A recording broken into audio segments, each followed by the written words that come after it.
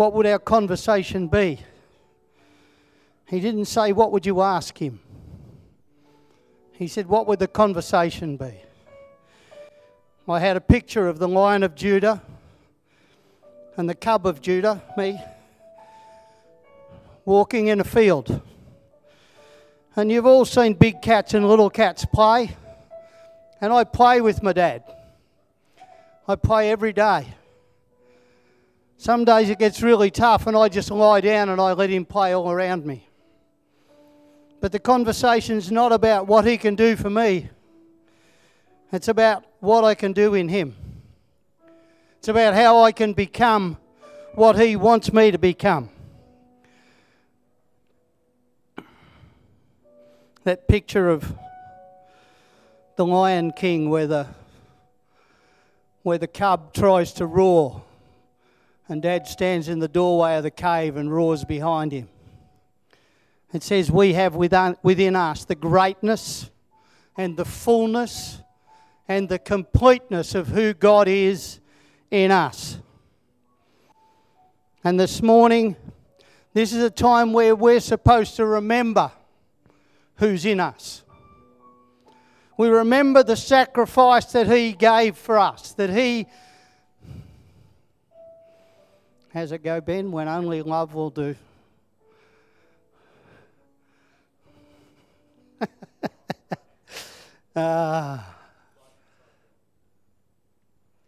When only love could break these chains, you gave your life in a beautiful exchange. You know,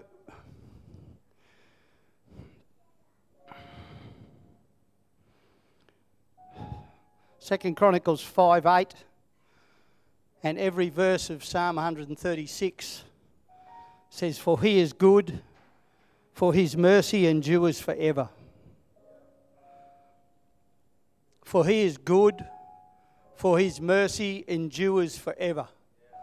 It doesn't say we've got to endure anything. It's his mercy endures forever in us, for he lives in us. He gave his life as a beautiful exchange. An exchange for what? An exchange for that beauty that lives within you. The love that lives within you. Mel describes it really well every time you talk with her. Whenever you speak with our Pastor Mel, you get the same story. You get the same goodness. You get the same boldness and greatness. She tells me how wonderful I am. And the whole time I'm listening with her, the whole time I'm with you, Mel, all I can see is the greatness of God in you and the fullness of his abounding beauty in you. You lead us because you show us what he's put into others. You show us what he put into you. This morning, develop that little bit, that little fire, that little flame that's in you. Let it develop in you and become the greatness of the God who loves you in you. This morning, Father, we thank you this morning for your fullness in us. Not half a God, not a little bit, not a drop. The fullness of you in us. For you gave your life in a beautiful exchange. And you got me. All of me. This morning we take this biscuit that represents your broken body, and we take this cup that represents the blood that was so freely shed for us. And we declare that I am yours, Lord, and you are mine. And we thank you. Let's take and drink together and remember the God who loves you. Jesus.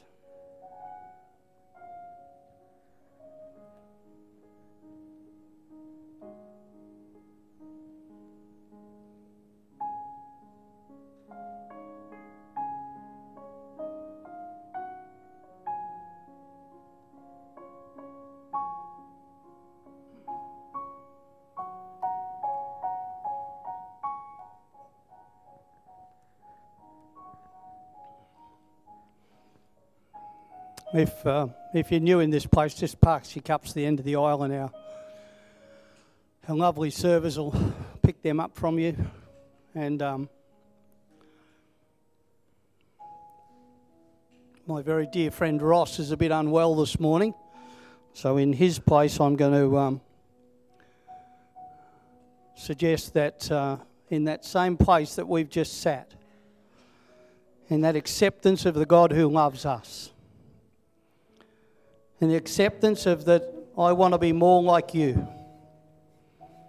I want to be in that place, Lord, where you've drawn me to, that place of being more open and more full and more complete in you. Lord, that I would be more like you. More and more and more like you. Our ushers are now going to come and take up an offering that comes out of our hearts. If you're a member in this house, if you call this place home, you'll be ready. You'll have brought your wallet with you, you'll have brought your money, your envelope, whatever it is. But if you're just visiting and you've got a home, this isn't a place for you to put money in the bag. It's not. This is a place for you to just sit and be welcomed. And this morning we thank every one of you for your offering of love to the one who loves us. We claim it, we declare it in Jesus' mighty name.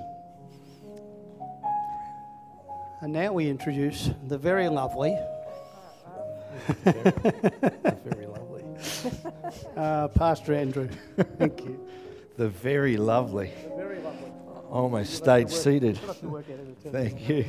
Why don't we put our hands together for Ollie, who's been playing so diligently.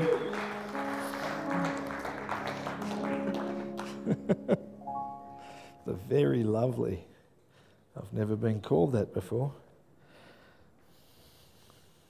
Might change my Facebook profile to the very lovely. Oh, how are we all? Cool.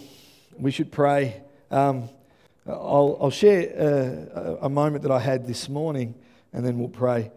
I rolled up to church, and I do what I normally do. I have a little bit of OCD, an obsessive chair disorder, and I have to start fixing all the chairs. I just have to. Every row, every chair, it's got to be fixed. The space has to be right. They need to be lined up and straight. The spaces between the rows need to be the same. Just what I do, you know. And as I go past, I pray for particular chairs. You probably should sit in different seats, because I get to particular chairs and sometimes I pray a bit harder. So anyway, I was just doing that, and I got over there to that corner over there, and the guys were playing that last song that we sang. The one about, holy are you, Lord, holy is your name. And the only word I can come up with sounds like a breakfast. He smashed me, he gets smashed avocado now. God just fell in such heaviness that I actually went to keep going, because I had tears just started. It was unreal. And I went to keep going, I couldn't, I just had to sit. And as I sit, then I had to slouch forward. It was just this beautiful presence of God. And again, the Holy Spirit's always at work, and I know we experience this over our life, regardless of the church that you go to, where there's just this thread that runs through. But the words of that particular song were legitimately a prophetic decree over our house for the stuff that I want to speak about today. And as they were singing it, I just had a moment with God. So I share all that to say, are you ready? And have you got your heart open to have a moment with God? Because Father wants to have a moment with you, yeah? He just does. It's not about just coming to church. You can go to any church. You can count the bricks at any church, unless they've plastered them, and then you're looking for cobwebs. You can do that at any church. But to have an encounter, an experience with Him that's alive, yeah? It's alive, because He's a living God. He's not a dead God. He's not just a memory. He's an alive God. Sometimes we have to position ourselves for that, amen? So I want to pray into that, because as God, for lack of a better word, smashed me, my prayer and desire is that He smashes you, that His presence just falls in such heaviness that you have an encounter with Him, yeah? One that you can share, a tangible one, yeah? One that you share it with your kids and your grandkids and your neighbours and your husbands and your wives about this encounter. So, Father, we just pray that you would have your way today. Holy Spirit, I ask you to move freely through the workers in Kids Church, Father, whether they be in Shine or Little Stars, Lord. Holy Spirit, that you would move freely throughout the seats, Lord, to every person that's seated, Father, in this place, that's within the building. Lord, we just ask that you would have your way, that there would be a holy anointing, an unction of your Spirit that moves with such power and might, that, Father, that we would be called to fall to our knees and to declare and decree, holy is your name. You know, you are just holy, and with everything that we've got, Lord, we just give it to you. I don't know if there's any other answer, any other conversation that can be had when we're in the presence of an almighty, holy, living God. So, Father, we thank you for the opportunity that we have just to get together freely today. And we ask you, Father, that you might move in your glory in Jesus' name. And everybody said, amen, amen, amen, and amen.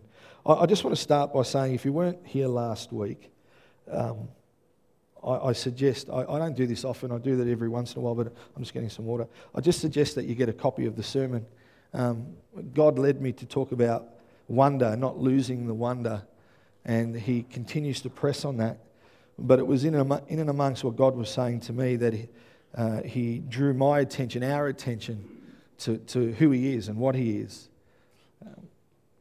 Last week we were talking about, when we talk about this Jesus that intercedes for us, and that the fullness of the living God is within us because of our belief in Jesus through the Holy Spirit, and that we're seated with him in heavenly places. But when we picture that, what we were talking about last week was, do we picture the Jesus that was heading to the cross?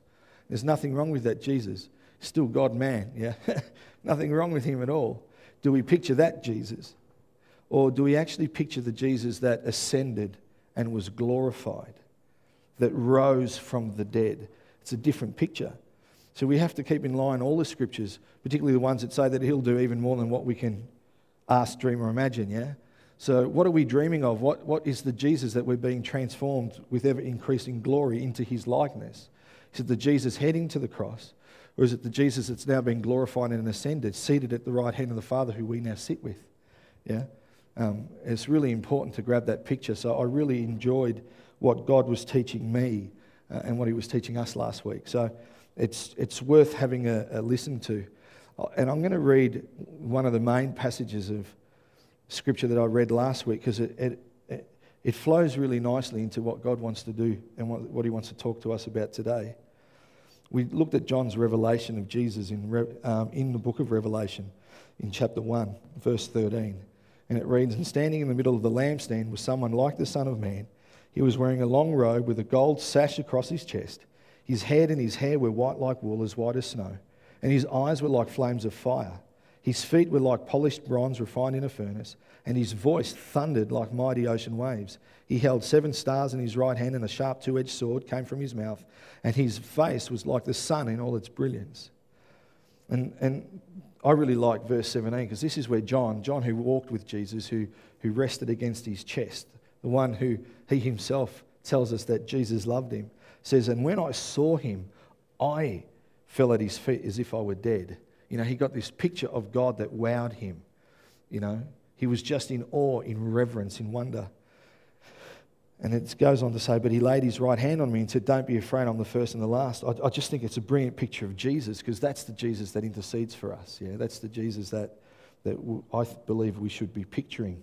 And the truth and reality, really, that has me going, wow, I want more of that. I want my mind to be so renewed that that's what I picture and see. As much as I love the Jesus heading to the cross, I know that Jesus, in his humanity, the God-man, there were areas where, he suffered temptation as we suffered. That's the brilliance of it all. Yet he overcame. I want to picture the Jesus that overcame all that and lives on this side of the fence, I just think it changes the way that I think, because we're being transformed into that likeness. We share in that same death and resurrection in our baptism, yeah? So it's important that we grab hold of that. And so as I was thinking about all that stuff that's just wowing me, for lack of a better word again, I was reading and I was led to Isaiah. So Isaiah 61. So we'll add to this and we'll see what God does today. Anyway, Isaiah 6 verse 1, sorry. In the year that King Uzziah died, I saw the Lord, high and exalted, seated on a throne, and the train of his robe filled the temple. Most of you are unaware, but for the small group of us that were praying this morning, Stephen had a picture that was really similar to this, about us worshipping in the throne room of God, I had a sense of God being so present that we're uncomfortable. Trevor had a picture that added to that again. It's really, I do love the way God just ties things together. So in the year that King Uzziah died, I saw the Lord high and exalted, seated on a throne, and the train of his robe filled the temple. Above him were the seraphim, each with 6 wings. With 2 wings they covered their faces, with 2 they covered their feet, and with 2 they were flying, and they were calling to one another, Holy, holy, holy is the Lord Almighty. The whole earth is full of his glory.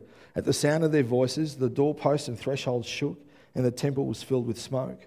Woe to me, I cried, I am ruined. This is almost like John, isn't it? John says, I fell to my knees as if I were dead. Here Isaiah gets this picture of the presence and glory of God, and he goes, woe to me. Really, I reckon he would have fallen to his knees. I'm ruined, for I'm a man of unclean lips, and I live among a people of unclean lips, and my eyes have seen the King, the Lord Almighty. Then one of the seraphim flew to me with a live coal in his hand, which he had taken with tongs from the altar. With it he touched my mouth, and he said, See, this has touched your lips. Your guilt is taken away, and your sin is atoned for.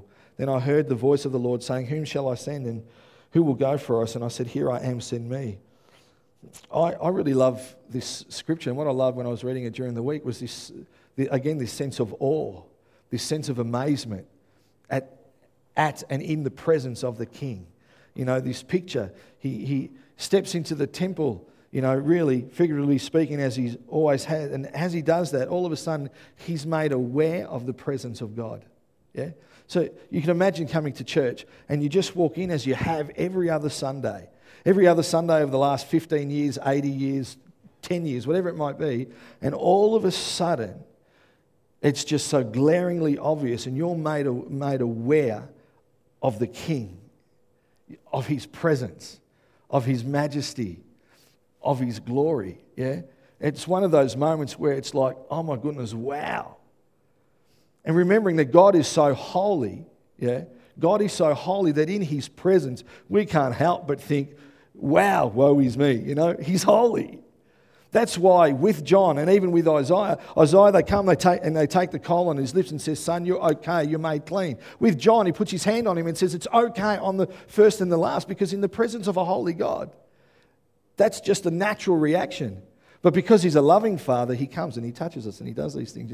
I love these pictures because sometimes we forget them in the struggle of life every day, yeah? In the business of life every day.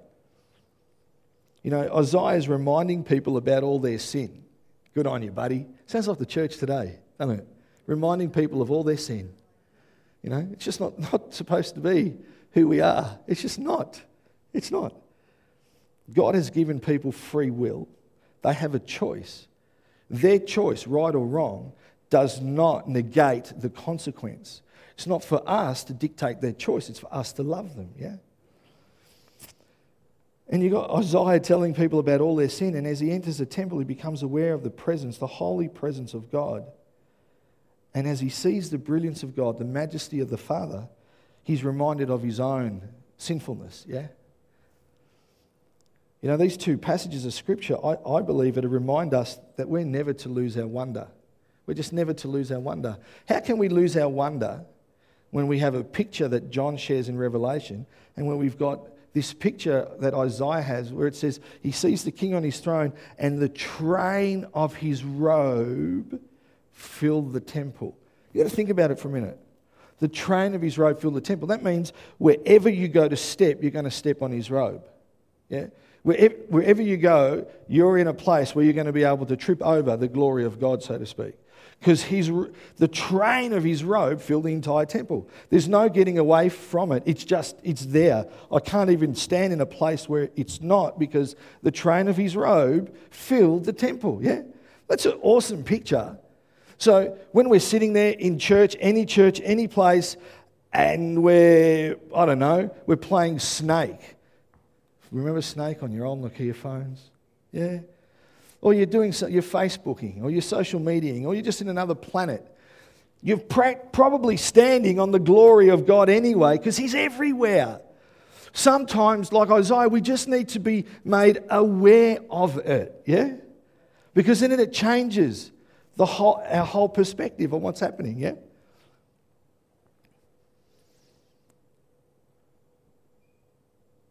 I love these two passages of Scripture because it reminds us that God's exalted. It reminds us that He has ascended. It reminds us that He's holy. It reminds us of His majesty. It just reminds us that our God is glorious. Yeah, He's glorious. He's not the figure on the cross that was broken, bleeding, though that's a picture of God in a moment of time. But in eternity, that's not the picture. Yeah, in eternity, it's the glorious one, the majestic one. And I'm sharing about all this, and I don't want people to think that in talking about who God is and His holiness and His majesty in the train of His robe, but I want you to think that we're chasing the miracle rather than the miracle worker. We're chasing the things of God. I want to bring a picture about that. This is actually Papa. This is God. You and I, we can't have an experience, an encounter with Daddy without wonder, without whoa. You can't. It's part of who He is. You can't remove the majesty of God from Him so that you can have a nice, clean picture of Jesus. You can't. It's intertwined into His character. Yeah? His holiness, His glory, His majesty. It's who He is. So when you stop to pray and you're spending time with the Father, you can't remove the stuff that makes you go, wow. You can't remove that because it's with Him. It goes with Him. It comes with Him. It's who He is. He's God. He doesn't stop being God so that we can be comfortable and have our little times with Him and walk away. We can have our little times with Him and walk away, but we should be walking away going, oh my goodness. The train of His robe filled the tent. I was praying in my bedroom and God was just there. And I tripped over His glory. And I had an encounter with the living God, not a boring half an hour, 5 minutes with a dead one. Yeah? You can't separate God from His presence. It's not about chasing something that is extra and doesn't exist. Yeah? It's Him. If God is there, His presence is there. Yeah? So we talk about God and His presence and wanting to fill the temple with His presence. We're chasing after Father God. Yeah? Because you cannot separate one from the other. You just can't. I don't want to lead or speak to or be a part of a really boring dead church. I just don't want that. There's thousands all over the world. I'm not picking on them. I'm just saying there's always more. There's more, there's more, there's more. In God's presence, there's more. With God, when He's present, His presence is there. That's why healing happens, yeah? That's why breakthrough happens. That's why chains fall away, because His presence are present with Him, yeah? Think about it. It's God, the creator of heaven and earth. He's all power. He's all might. He's holy. In fact, He's like dynamite. I imagine that's why John fell to his knees. I imagine that's why Isaiah had that moment, because when you're around a holy God, man, He's so powerful that it's like a stick of dynamite that's alight. Is this thing going to blow up? The beauty is that He loves us and He bestows upon us and pours out, And if He blows up, He blows up because He's just pouring more blessing on us. Not to do away with us. There's some significant awe and wonder right there. And in all of that awe and wonder, then He says, oh, by the way, I'm your Father and I love you. We got to understand who it is that we are following, who it is that we're giving our hearts to, who it is that we exalt, who it is that we say that we love. Because this is the one that loves us. And I'm selfish. I want more of that. Look, I just want more. I want more of that. Can't have more of God. You already have God. Well, that's good. Well, I look at it like this. God has no beginning and he has no end. And I have the fullness of that God living inside of me. Now, I'm only ever going to understand what I understand until someone brings revelation and I understand some more. And all of a sudden, I think I've got more of God. It's always there, but I want more. I want more understanding. I want him to stretch the tent pegs of my heart so that I can encompass, embrace, and understand more. I'm selfish. I want more of him. Yeah? I think that's fair. I want more of the Father, more of our glorious God. I want more wow. You know, I want to be able to share the picture of my God with someone and they look at me and go, wow, that's awesome. You're a freak. I want that. You know that commercial, the shampoo commercial? I'll have what she's having. I want to be able to sit there in a cafe sharing about my wonderful God and someone says, I want what you got. No problem. I'm hungry for more of that. I want to walk into his temple and be aware of his presence. I want to have a revelation like John's. I want to be able to say that we were there and we were praying and he was seated on his throne and the train of his robe filled the temple. You could just tell, yeah? I'm hungry for more of him. I'm hungry for more of his presence. I'm hungry to be more aware of Papa. I'm hungry for that. And the truth is, Trev prayed this morning just here. It's really funny. He was going that we might see and experience and encounter. And it's so true because we have to see and taste and experience, yeah, the wonder of Papa. We need to get hungry as a people, I reckon. Yeah? Hungry is a terrible word. Once you start spelling it a little while, you realise it just looks weird on paper. It really does. It looks so strange. Hunger looks okay, but hungry just doesn't look right. Trust me on that one. So my question is, how hungry are you? How hungry are we? Like, how hungry are you? Think about that question just for a minute. Just ponder it, just in your seats. Just think about it. When it comes to God, Father, not the things of God, how hungry are you for him?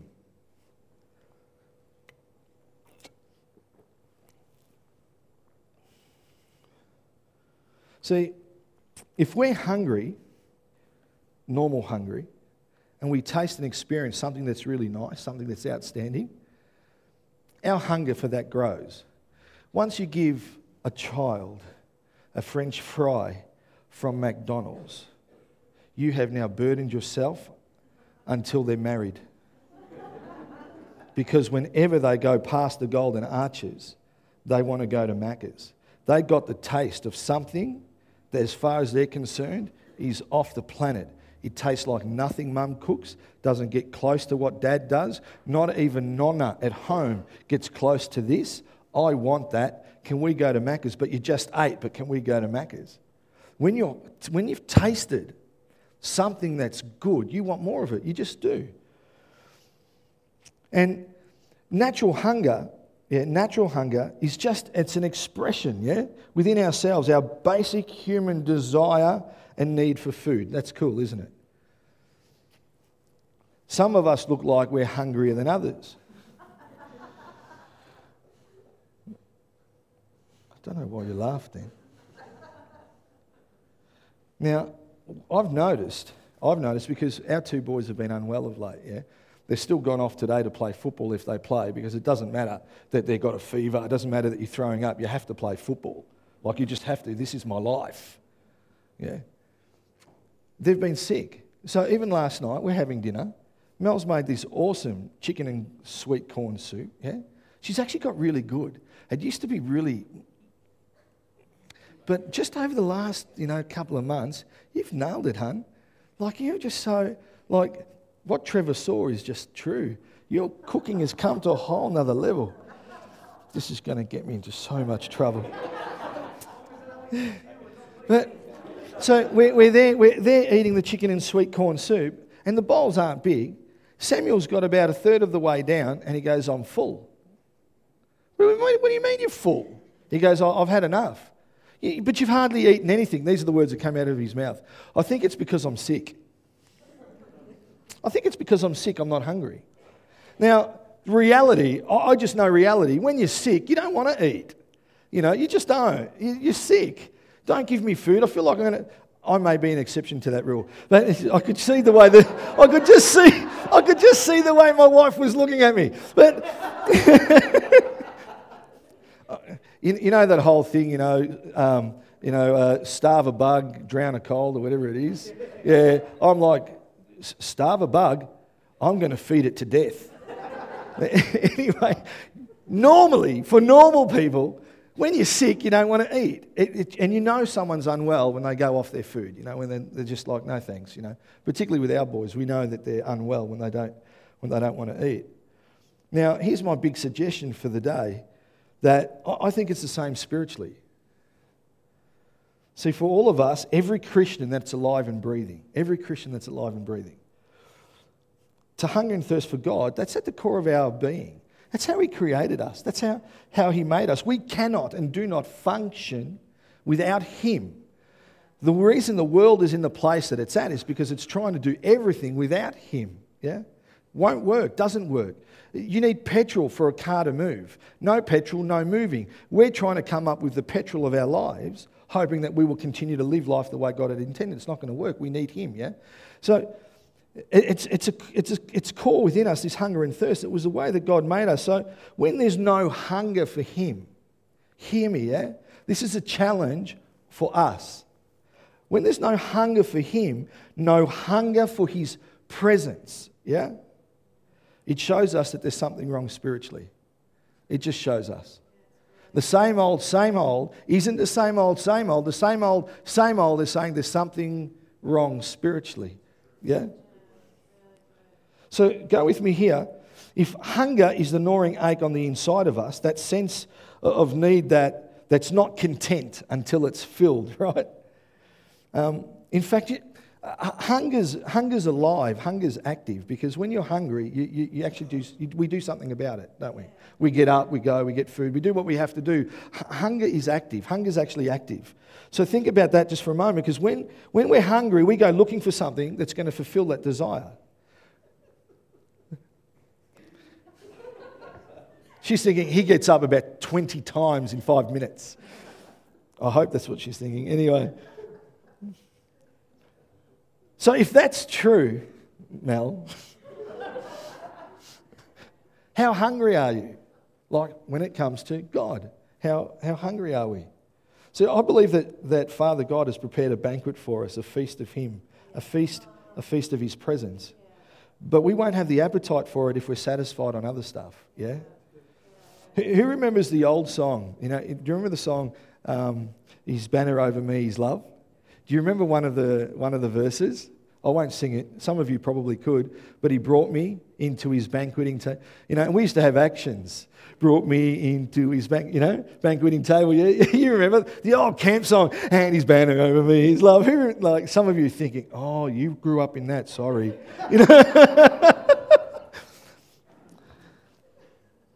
He wants us to feast on Him, to fill up on His presence. And please understand that His presence is Him. It's not an addition. I'm not going for something extra. I'm not saying put God there and chase His presence. Where He comes, where He is, so is His presence. It cannot be separated, yeah? So when we're talking about a spiritual hunger, a hunger for God, what we're talking about is a longing to encounter Him, to be with Him, to be filled by Him, to be filled by His Holy Spirit. That's what a hunger of God looks like. And I want to go this far. As a prophetic people, we need to hunger and thirst for God, because we are a prophetic people, each and every one of us. Being a prophetic people, a prophetic community is not just left for prophets and apostles. It's for each and every one of us. Because, the prophetic people, a prophet is a sent one. And what does Jesus say? Father, as you have sent me, I am sending. Yeah. So we are the sent ones. We are a prophetic community. Yeah, the church is a prophetic voice. And we should be hungry for God and His presence. And in fact, we should be so hungry that we will do whatever it takes to get close to him. You know, that place of intimacy is where we're going to catch his heart. That place of intimacy, like John, is where we're going to receive that revelation. You know, Moses was like that. Exodus 33, 15 and 18. Then Moses said to him, if your presence doesn't go with us, do not send us up from here. How will anyone know that you are pleased with me and with your people unless you go with us? What else will distinguish me and your people from all the other people on the face of the earth? And the Lord said to Moses, I will do the very thing you've asked because I'm pleased with you and I know you by name. Then Moses said, now show me your glory. Yeah? That statement alone is saying, I'm hungry, I'm hungry, I'm hungry. God, I'm hungry, I'm hungry, I'm hungry. Show me your glory. You know, he was hungry for the presence. The New Living Translation actually puts it this way, that Moses said, then show me your glorious presence. Yeah? I love it. He's so hungry for God. He's saying now, show me, God, your glorious presence. And what's brilliant about this encounter with God and Moses, yeah, is this longing that Moses had. Because he's saying to God, listen, you can send us anywhere you like, but God, if you're not coming, if your presence, if you don't come with us, we're not going. I'm God, I told you to go. It's like when you speak to the kids, go. Go. Can you please go? Will you come with me? Seriously, you just have to go to bed. Will you put me to bed? Okay, and off you go. You know, like maybe that's just our household. But Moses was saying that's the same thing. Yeah? Moses is saying, God, I'll go, but if you're not coming, I'm not going. God could have said to him, Moses, I'm God, now go. Moses said, I don't care. If I know that I don't see you going, I'm not going. If your presence isn't there, I'm not going there either. I only want to be where your presence is. I'm hungry, I'm hungry, I'm hungry, I'm hungry, I'm hungry, I'm hungry, I'm hungry. That's what Moses is saying. He was hungry for the Father, hungry for his presence. He desired it. He wanted it, yeah? He was hungry and the train of his robe filled the temple. He was hungry and his hair was as white as snow, yeah? And his voice was like a mighty ocean. He was hungry for that. Well, even in the Psalm 42, the psalmist writes about hunger. As the deer pants for streams of water, so my soul pants for you, my God. My soul thirsts for God, for the living God. Where can I go and meet with God? I'm hungry, I'm hungry, I'm hungry. You know, that type of desire that the psalmist is writing about is the type that every one of us should have. Every Christian alive should have, yeah? It's not something unusual. It's not something that's reserved just for the freaky worshippers or the pastors or those that sit on the green seats in the big churches. It's every one of us. Every one of us should be this hungry. And it should be the normal state of every Christian to be hungry and thirsty for God. You know, I love the fact that Papa even tells us that he's going to satisfy that. Psalm 107 verse 5 to 9 says, they were hungry and thirsty and their lives ebbed away. That's how it can feel sometimes. Then they cried out to the Lord in their trouble, and he delivered them from their distress. He led them by a straight way to a city where they could settle. Let them give thanks to the Lord for this unfailing love and his wonderful deeds for mankind, for he satisfies the thirsty and fills the hungry with good things. I love it. He promises to fill you. All you need is to be hungry. So if you're not filled, it's not God's fault. Hear me. If you're not filled, if there's an emptiness, it's not because God hasn't filled you, hasn't satisfied your hunger and thirst. They were hungry and thirsty, so God satisfied them. If you're not satisfied, maybe, just maybe, I'm just putting it out there, yeah? Maybe we're not hungry and thirsty. And that's why we're not satisfied. You know, listen to this. I love this. Song of Solomon, chapter 5. You're going to love this, yeah? Because I love the poetry. I slept, but my heart was awake when I heard my lover knocking and calling. Open to me, my treasure, my darling, my dove, my perfect one. My head is drenched with dew, my hair with the dampness of the night. Catch verse 3. But I responded, I've taken off my robe. Should I get dressed again? I've washed my feet. Should I get them soiled? See, her lover is knocking on her door, yeah? But she resists getting up. She's saying, I'm already dressed. I've already taken my clothes off. I've already put my PJs on, yeah? If it was my wife, I've already got my PJs on. I can't go to the supermarket. You have to go. You know, it's like, I've already disrobed. I'm here. I've already showered and my feet are clean. You want me to get up and dirty them for you? Like she has this moment where it's like, I'm not getting up. I am comfortable. Yeah? She's enjoying kicking back. She's happy. She's content. She's got a beautiful mattress. Blankets are warm. Now, you need to catch this part. See, in that moment, her comfort is more important than her relationship. In that moment, her comfort is more important than her relationship.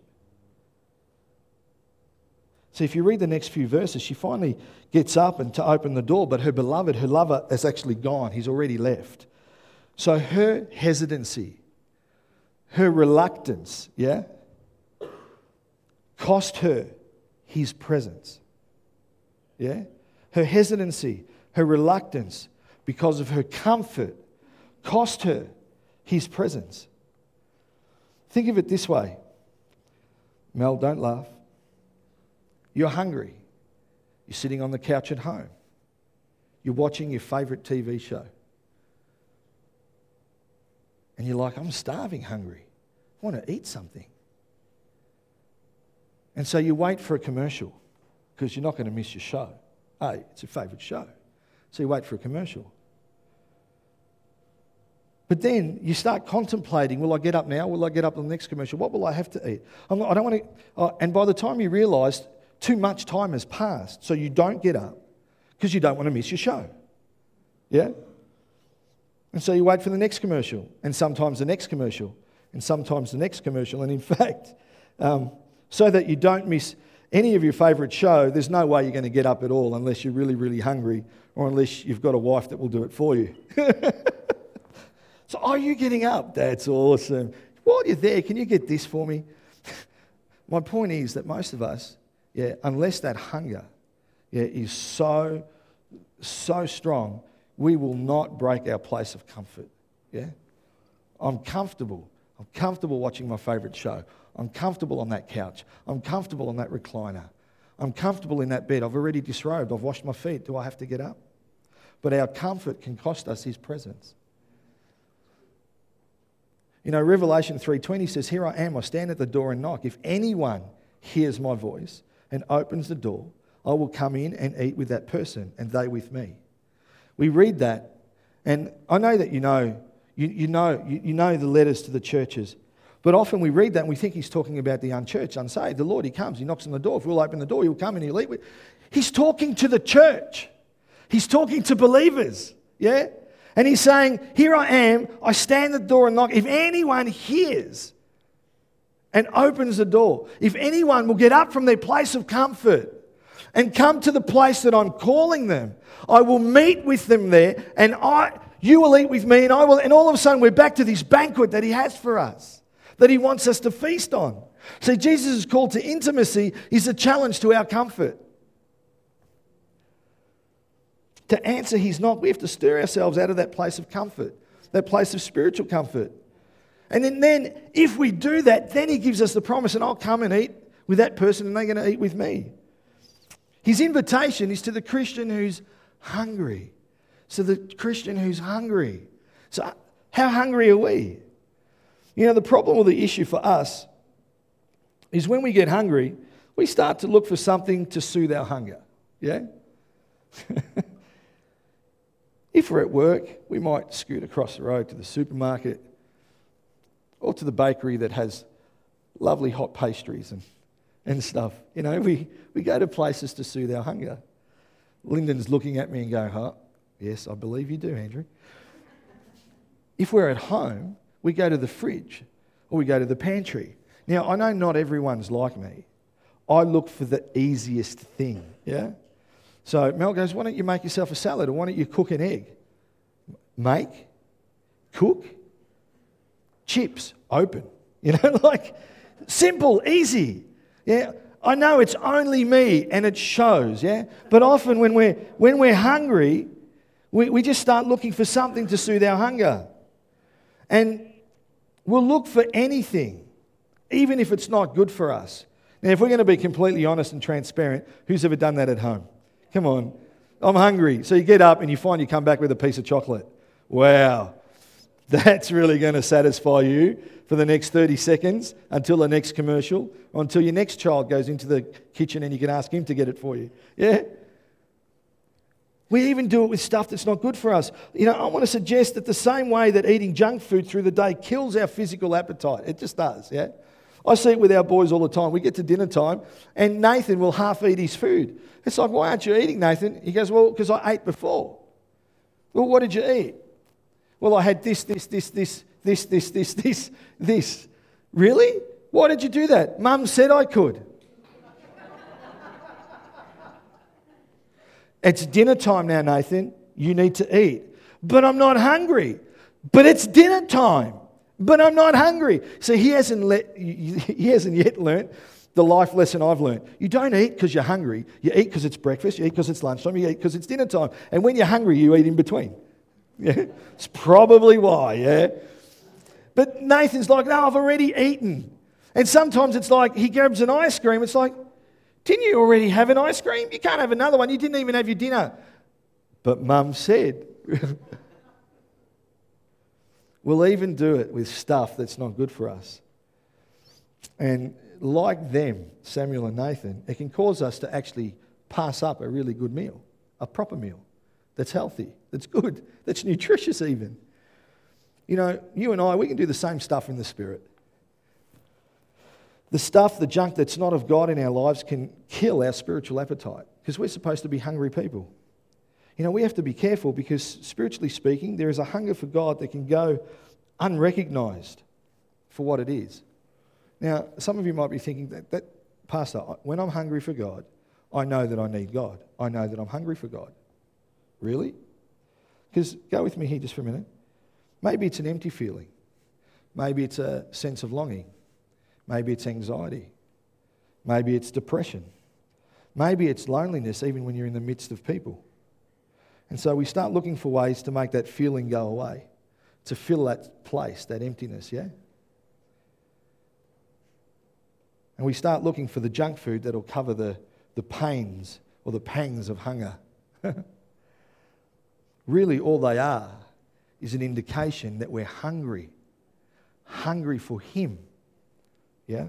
Because when we're satisfied in Him and with Him, yeah, then we won't have a sense of longing or a sense of loneliness because He satisfies those that are hungry and thirsty. Yeah? We're wired to be hungry. John Piper has a great quote. He says, God has filled the human heart with longing, but we know not what we long for until we see the breathtaking God. That's why we need a revelation like John's. That's why we need to have an Isaiah experience. Yeah? This is the cause of universal restlessness. Hence, the famous prayer of St. Augustine, you made us for yourself, and our hearts find no peace till they rest in you. This is the way it's supposed to be. We were made for God. Bill Muhlenberg, who often writes a bunch of stuff, some that I love and some that I not so love, but he writes this, and it is just so on the money. He goes, at the risk of spooking out a few believers here, let me describe a dream I sometimes have. I'm in my very meagre and humble home, but then discover there are other rooms therein, big and amazing rooms, filled with all sorts of treasures. I had no idea such rooms even existed, yet they are. They are opulent rooms containing all sorts of magnificent things. Yet there I had lived my whole life, not even being aware that such rooms were in my home. The spiritual truths of such a dream are pretty obvious for me. I live a very half-hearted Christian life. I've settled for mediocrity. I've been content with a mere pittance of what God has in store for me. I've been quite happy to live a spiritual life which is only a fraction of what it's meant to be. I've been satisfied with knowing God just an infinitesimal amount when I could know and experience so much more of Him. And Satan is more than happy to keep me and us in such a condition. How hungry are we, church? My challenge today is, how hungry are we? How hungry are we? You know, are we hungering and thirsting for more of God, more of Papa, knowing that that brings His presence, hungry for more of His presence, hungry to see the one seated on His throne with a train of His robe fill the temple, hungry to have a revelation where just His eyes alone were like flames of fire. Are we hungry for that? Or are we satisfied with the, as Bill Muhlenberg puts it, the mere pittance of what God has for us? I want us to stand as I share a couple of things, and we'll finish because of the time. And Ollie, can I just have the keys in the background? Would that be okay?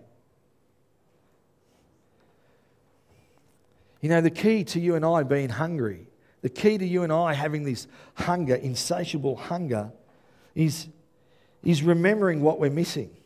It's remembering what we're missing. Think about it for a moment. Who's ever fasted? Anyone ever fasted for a half-decent period of time? A person who's fasting eventually loses their hunger, yeah? You got to that point? It's a killer getting there, yeah? But eventually you get there and then you're not so hungry anymore. It's unreal. Your hunger just goes, yeah? It happens when our bodies start to adjust to the lack of food. See, in our relationship with Father God, some of us have been so spiritually famished for so long that we've lost the ability to hunger for Him. We need to remember what we're missing.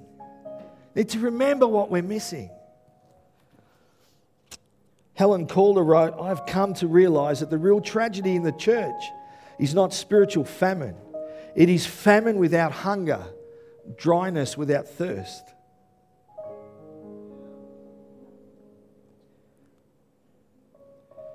We need to recall it, that first love. Remember that first love? David Tenson, when he was with us, spoke so beautifully and said that we need to have those moments where we stop and we close our eyes and we picture that encounter, that moment where we remember that we just had this thing with God that was so real and so alive. And we sense it, we feel it, we smell it. The words that were spoken by Him over us and just how we felt in His presence. He goes, we need to remember that picture, that place. Some of you might have many places. Some of you just need to find the one. Because in Revelation He says, "Yet I hold this against you. You've forsaken the love you had at first. Consider how far you have fallen." Man, He loves us. And He wants us to be hungry for Him. So that we would never lose that wonder, never lose that awe, never lose that amazement.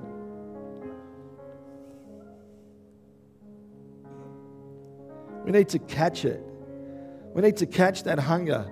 We need to spend time with people that are hungry for God. The people that drive you insane. All of us have got those type of people sometimes in our life. We need to spend time with them, not the ones that squash and squelch our faith, the ones that are hungry, because it's contagious. We'll catch it from them.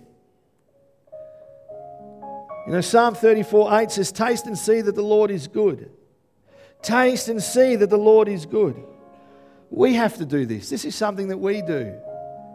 He's given us everything. He will satisfy that hunger. He will satisfy that thirst. We just need to be hungry and thirsty.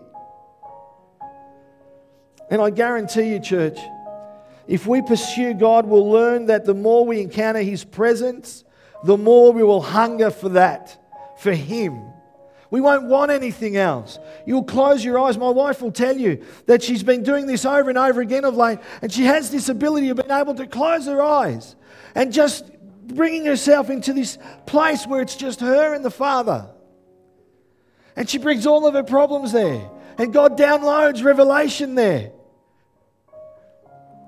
We've got to be able to do that, just to sit with Him. Not asking, just talking. Hungry, hungry, hungry, hungry. Like Moses, God, I'm not going there unless you're going.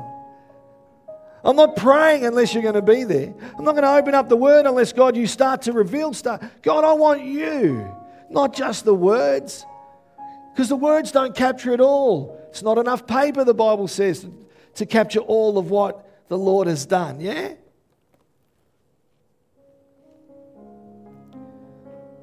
And the more hungry you are, you discover no matter how much you long for Papa, how much we hunger for Him, His hunger for us is even greater. Yeah? When the prodigal was coming back with his tail between his legs. He was making the journey back. And when the father saw him, he ran. He didn't run because he saw the prodigal running. He ran because he saw the prodigal coming. You can go to God and He will run to you. His hunger for us is far greater than the hunger we'll ever have for Him. We just need to get hungry. And I want to finish with this thought. We have to press in to know God, to experience Him. I don't know who this is for. It might just be for me, yeah? But it's not enough to have just one touch or just one visitation. That would be like surviving the rest of our lives on just one meal. And I can't live like that. Not in the physical, and I don't want to live like that in the spiritual. So I want to pray that we'll all develop a lifestyle of tasting and seeing that He is good, so that we would never lose our hunger. So wherever you are in the house, for our guests, I hope it's not too intrusive, but I just want you to just hold hands with someone or just place your hand on their shoulder. And we're going to pray together, because I believe that this needs to be something that stirs up a hunger from, yes, within us, but within the body, within the family, yeah, within the community of the church. Amen. So, Father, in this place right now, we speak your goodness. Father, we speak, Father, and we declare, and Lord, we tell you that we desire more of you. Father, we desire to come into your presence, into a place, Father, where, Lord, we just, like Isaiah, we have a revelation or an awareness that all of a sudden there's the King sitting on His throne and the train of His robe fill the temple. Lord, that we would be so in awe of you, that we wouldn't take you for granted, that, Father, we wouldn't fill the hunger that's inside of us with the stuff of life, the business of life, business and work and family, but instead, Lord God, we'll realize that when we're off kilter, when we're not right, it just shows us that we need more of you. And Father, I want to speak into that place for those that don't have a hunger, Lord, for you, for those that have forgotten their first love. Lord God, that right now that you would stir, God, that you would fan into flame, Lord, within them. Lord, that you would give them the picture right now of that touch, that encounter, that first time. Lord, where they experienced your embrace and your love. Lord, that would never be forgotten again. That would be the catalyst, the foundation for their tomorrow. Lord, that it would stir up a hunger for more of that, for more of you. Father, we're sorry that, Lord, at times, God, we have filled ourselves with things, Lord, that aren't healthy for us, things that have taken the place, God. Lord, we're sorry that sometimes we have been so spiritually famished, Lord God, that we've forgotten what it's like to be hungry. But, Lord God, bring that hunger to life today. Lord, just start it within one. Lord, it's contagious. Lord, that it would go to 2. Father, it's contagious that it would go to 3. That, Father, that we would have a body of people that so desire you that wherever they go, Lord God, the train of your robe would fill the temple. Because where 2 or 3 are gathered, there you are in the midst. Father, make it a reality. Don't just make it words on a piece of paper, Lord God. But, Lord, may the inspired word of God that became the written word of God, may it be the living word of God in our lives. So we thank you, Jesus. We ask you, Holy Spirit, to seal every word that's been spoken, every prayer that's been prayed, every desire in every individual man, woman, or child in this place today. That, Lord, we would be transformed into your likeness with ever increasing glory, from strength to strength and glory to glory, Father, may we be a barometer even for our community. Father, may this fire, this hunger be so contagious that it'll jump across denominations, Lord God. It'll jump across church names. It'll jump across suburbs and postcodes, Father, and it will set our community and our country alight for you. We thank you. We thank you for being with us today. We thank you for going with us today. We thank you for loving us today. And we give you all the glory and we give you all the honor. And all his children said, Amen. Church, let's be hungry in Jesus' name. Amen. Bless you, God.